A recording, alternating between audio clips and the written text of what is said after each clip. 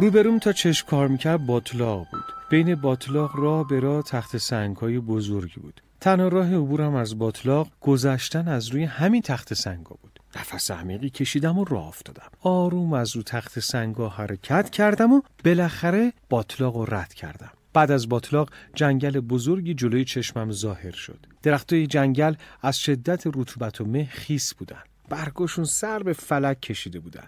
نور کمی جنگل رو روشن کرده بود. به سختی از روی کنده‌های خزه گرفته درخت‌ها و گلولای زمین رد شدم. کمی جلوتر حجم درخت‌ها کم شد. حد زدم به یتیم خونه نزدیک شدم. با عجله درخت‌ها رو کنار زدم و رفتم جلو.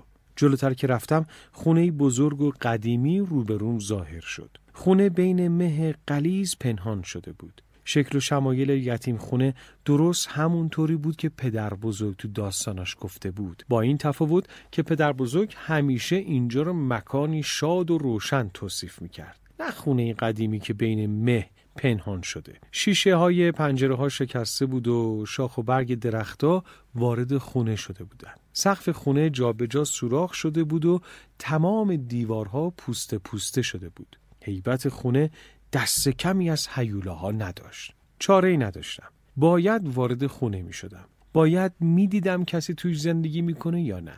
آروم از وسط علف‌هایی که تا کمرم می رسید رد شدم. خودم رو به ایوون جلوی خونه رسوندم. از یکی از پنجره‌های شکسته سرک کشیدم و داخل خونه رو دیدم. توی اتاق تاریک پیش روم چند اسباب اساسیه قدیمی بود. معلوم بود سالهاست کسی پاشو تو خونه نذاشته. دوباره برگشتم تو حیاط. خونه رو برای پیدا کردن در ورودی دور زدم. بالاخره در ورودی رو پیدا کردم. دری کوچیک پشت خونه که پیچک‌ها دورش رو احاطه کرده بودن. انگار واقعا این خونه عجیب بود. آخه کدوم خونه‌ای در ورودیش پشت خونه است؟ آروم در خونه رو باز کردم. روبروم راهروی بی انتها و تاریک بود. رو دیوارهای راهرو پالتوهای کهنه و پوسیده آویزون بود. خیلی ترسیده بودم. اما مدام به خودم دلداری میدادم شجاع باش. راهرو رو رد کردم و وارد خونه شدم. وارد هر اتاق می شدم فقط ویرانه بود. تو اتاقها پر روزنامه‌های باطله و میز و صندلی‌های شکسته بود. دیوارها زیر مشتی از کپک و عنکبوت مخفی شده بودند. باورم نمیشد این خونه زمانی محل شادی برای جمع شدن بچه‌ها بوده. آخر سر به اتاقی رسیدم که دیواراش فرو ریخته بود. درختچه‌های جنگلی اتاقو تسخیر کرده بودن. خرابی اتاق عجیب بود. مطمئن بودم گذشت زمان چنین بلایی سرش نیاورده. انگار تو اتاق بمب ترکیده بوده یا اینکه بمبی از بیرون به دیواراش اصابت کرده بود. این خونه شباهتی به بهشتی که پدر بزرگ توصیف کرده بود نداشت. نفسم گرفته بود. این حجم از ویرانی، اونم تو جایی که زمانی بهشت بچه‌های یتیم خونه بود، حالمو بد می‌کرد. با ناراحتی رفتم سمت در خروج. در باز کردم و دویدم بیرون. به خودم قول دادم دیگه پامو تو این خونه خراب و نحس نذارم.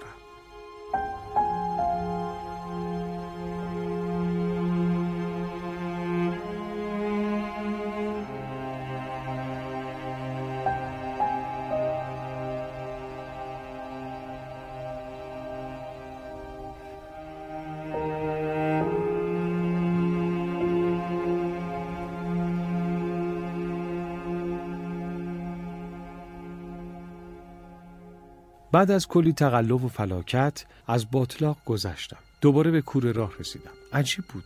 خورشید در حال غروب بود. باورم نمیشد این همه ساعت تو خونه عجیب بودم.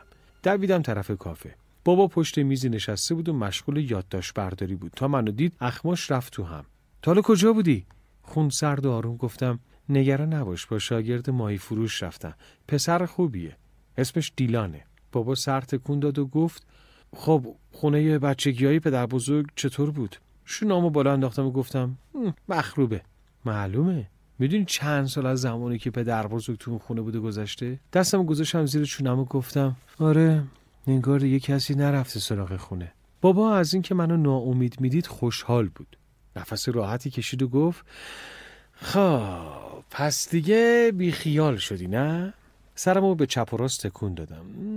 نه این همه راه نیومدم که با دیدن خونه این مخروبه بی خیال شم. خب باید از چند نفر سراغ آدمای یتیم خونه رو بگیرم، شاید چند نفرشون زنده باشن و همینجا زندگی کنن.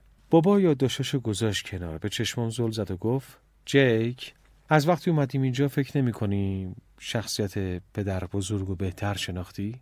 سوال عجیبی بود. نمیدونستم چی جواب بدم. گفتم نمیدونم، خودت چی؟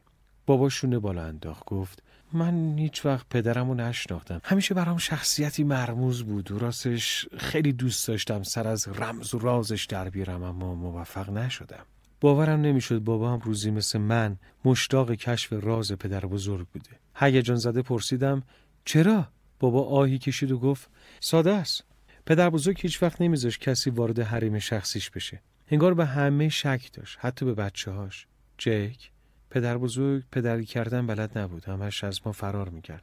چون تمام خانواده‌شو تو جنگ از دست داده بود. به خاطر همین بیقرار و عصبی بود. ما رو دوست داشت اما برامون وقت نمیذاشت. مدام میرفت شکار یا سفر. جیک، ما هیچ وقت حضور پدر رو کنار اون حس نکردیم.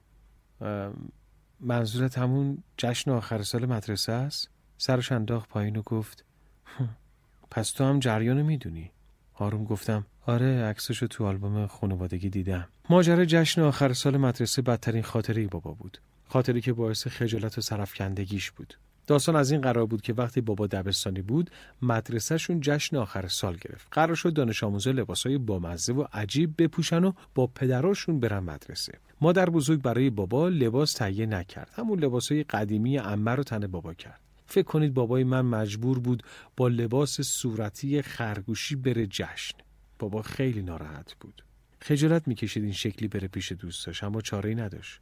تو اون روز نحس تنها دلخوشی بابا رفتن پدر بزرگ به مدرسه و نشون دادن پدرش به دوستاش بود. بابا با همین امید رفت مدرسه تا آخر جشن، اما خبری از پدر بزرگ نشد. بابا گریون برگشت خونه.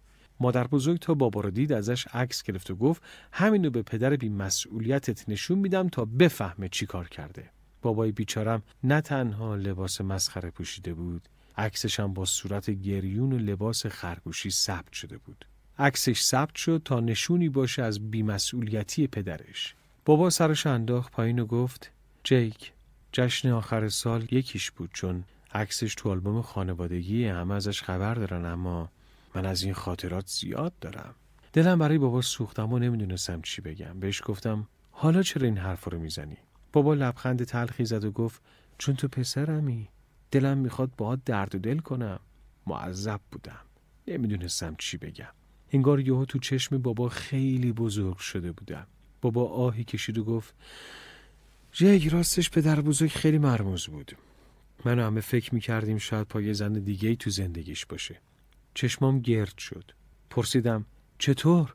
بابا گفت یه بار تو وسیله‌هاش نامه‌ای پیدا کردیم. زنی تو نامه براش نوشته بود دلش برای پدر بزرگ تنگ شده، چرا بهشون سر نمیزنه. نامه رو که خوندیم نگران شدیم. نامه رو پاره کردیم و ریختیم تو چاه. سرم انداختم پایین.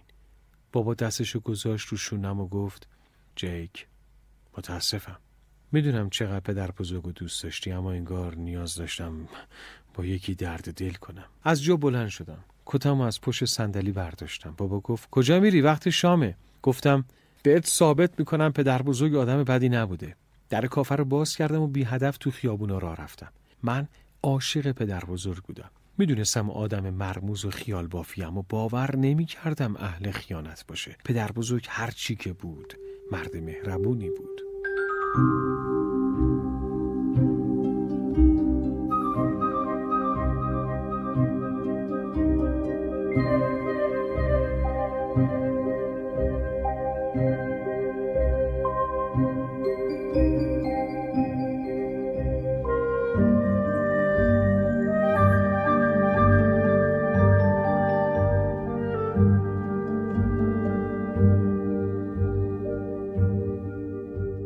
در موزه باز بود و چراغاش روشن. ناخودآگاه رفتم طرف موزه. امیدوار بودم متصدی موزه خبری از گذشته جزیره داشته باشه.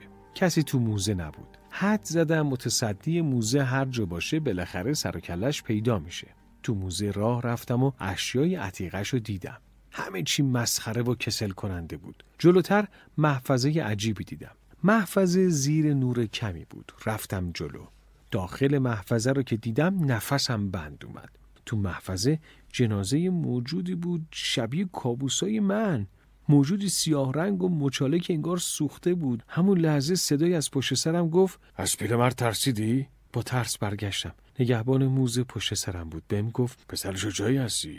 آدمای زیادی دیدم بعد دیدن پیرمرد پس افتادن. آب دهنم قورت دادم و گفتم این جنازه کیه؟ نگهبان خونسرد گفت اولین ساکن جزیره. بهش میگن پیرمرد ولزی. عمر دقیقش 2700 ساله. با اینکه زمان مرگ 16 سال بیشتر نداشته، اما چون خیلی قدیمیه بهش میگیم پیرمرد. به صورت جنازه دقیق شدم. گفتم صورتش نشون نمیده عمرش 2700 سال باشه. آره خب، هر کی سالها تای باطلاقی بدون هوا و اکسیژن بمونه همین شکلی میشه. حس میکردم نفسم بالا نمیاد. پرسیدم ته باطلاق پیداش کردین؟ همین باطلاقی که به یتیم خونه میرسه؟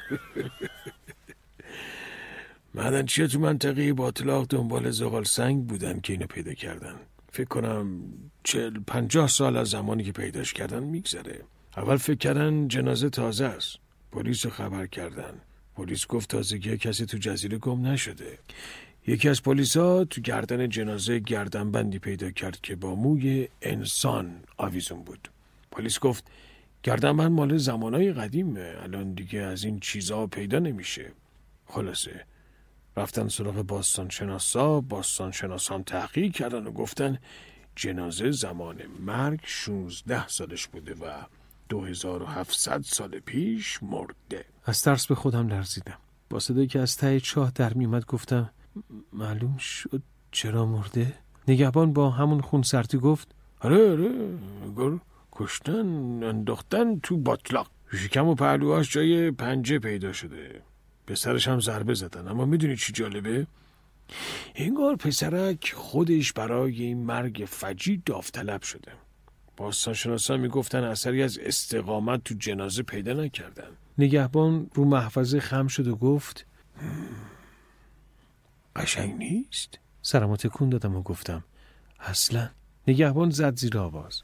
شعری بلند بالا برام خوند و گفت از سروده های خودم بود. حسابی تشویقش کردم. نمیفهمیدم آدمی با این همه استعداد چرا باید خودش رو تو ولز اسیر کنه. نگهبان دستشو گذاشت رو شونم و گفت ممنون تشویقم کردی. مردم اینجا زیاد از شعر و شاعری سر در نمیارن. حیف. دوست داشتم بقیه موزارم بهت نشون بدم اما دیر وقته. باشه برای فردا. نگهبان منو تا بیرون همراهی کرد. قبل از خداحافظی بهش گفتم راستی امروز رفتم یتیم خونه رو دیدم. نگهبان تعجب کرد. واقعا؟ تو پسر شجاعی هستی؟ بگو ببینم اوضاعش چطور بود؟ چیزی ازش باقی مونده؟ داغون شده. خبری از ساکنای یتیم خونه داری؟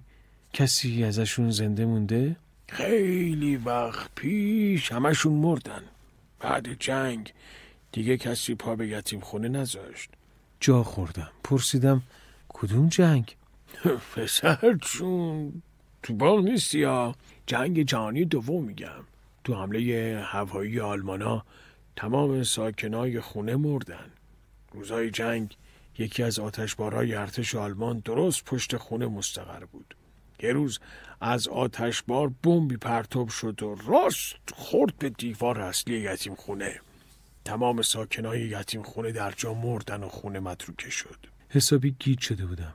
نامه خانم پریگرین از همون منطقه رسیده بودم و تاریخش برای 15 سال بعد از جنگ بود. نگهبان متوجه حالم شد. پرسید حالت خوبه؟ میخوای برم باباتو خبر کنم؟ سر تکون دادم. ممنون خوبم. ببینم پدر بزرگ چیزی از یتیم خونه بهت نگفته؟ راستش نمیدونم کدوم حرفاش واقعیه و کدوم حرفاش خیال. نگهبان زد رو شونم و گفت فکر کنم عمو اوگی چیزایی از قدیم بدونه. عمو اوگی پیرترین ساکن جزیره است. خونهش نزدیک و عاشق مهمون است. خداشه بریم پیشش. چشمام از خوشحالی برق زدن. معطل چی هستین؟ خب بریم.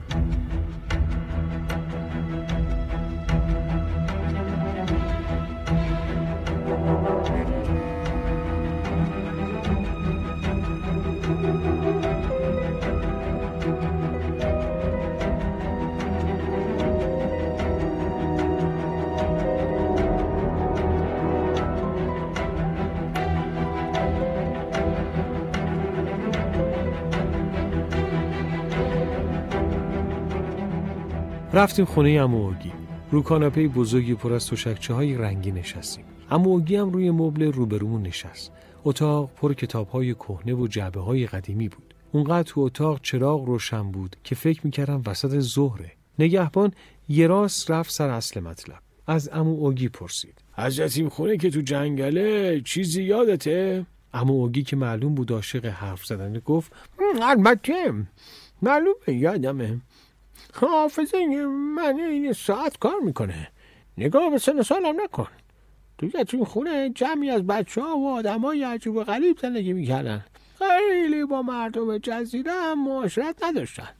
گاهی بچه‌ها با زنی که سرپرستشون بود تو شهر میدیدمشون.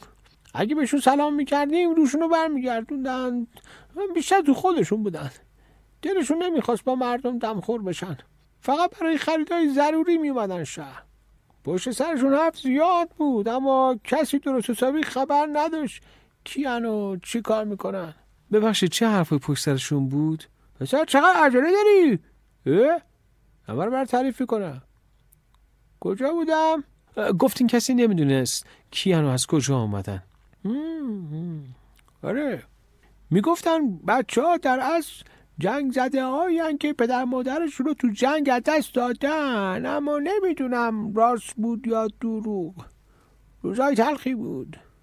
جنگ بود و بمبارون. روزی نبود که هواپیماهای جنگی از بالا سرمون رد نشن و زهر ترکمون نکنن. بالاخره یه روز که از بمبا زهرشو ریخت. دیوار یتیم خونه رو خراب کرد و اهالیشو به کام مرگ فرستاد. یکیشون هم زنده نموند. اهالی یتیم خونه با اصابت بمب پوچ شدن و از بین رفتن. جنازه‌شون هم پیدا نشد. یادتونه این اتفاق چه سالی افتاد؟ عمو اوگی به دوردستا زل زد. آهی کشید و گفت: مگه میشه همچین واقعی هولناکی رو فراموش کنم؟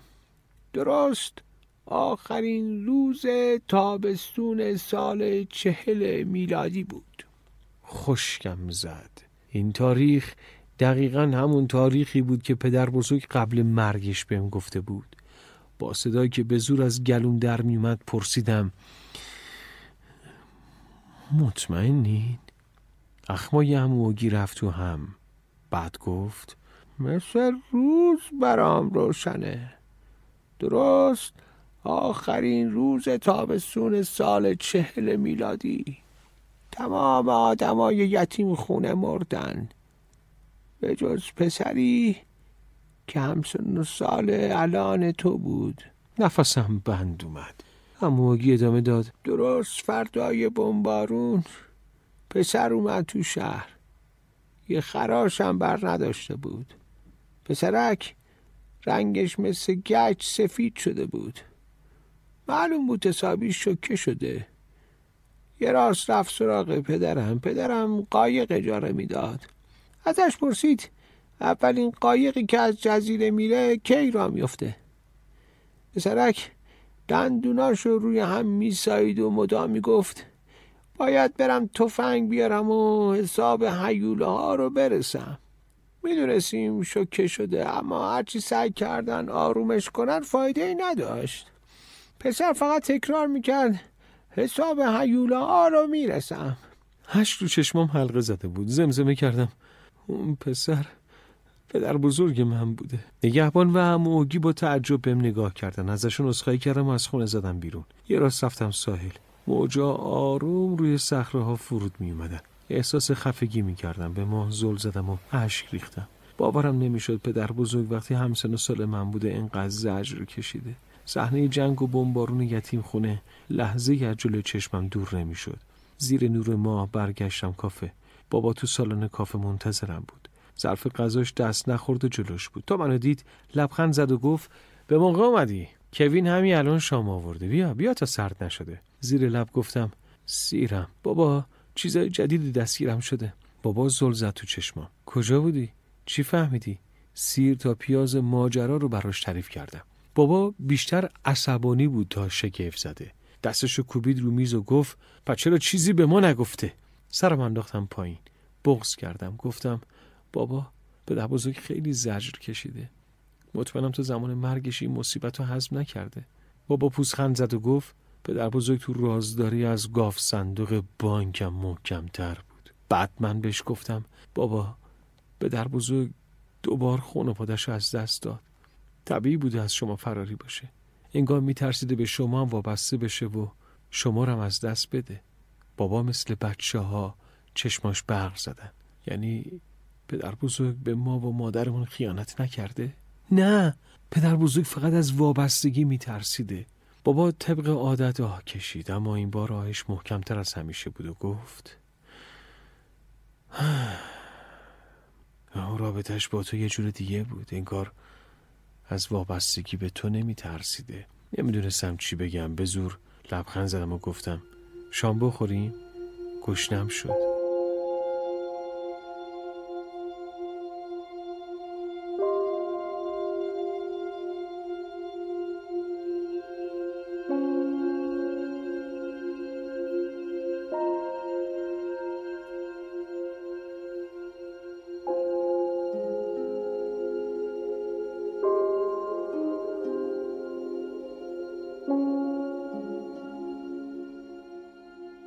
بعد از شام رفتیم تو اتاقمون. تا صبح تو تخت غلط زدم.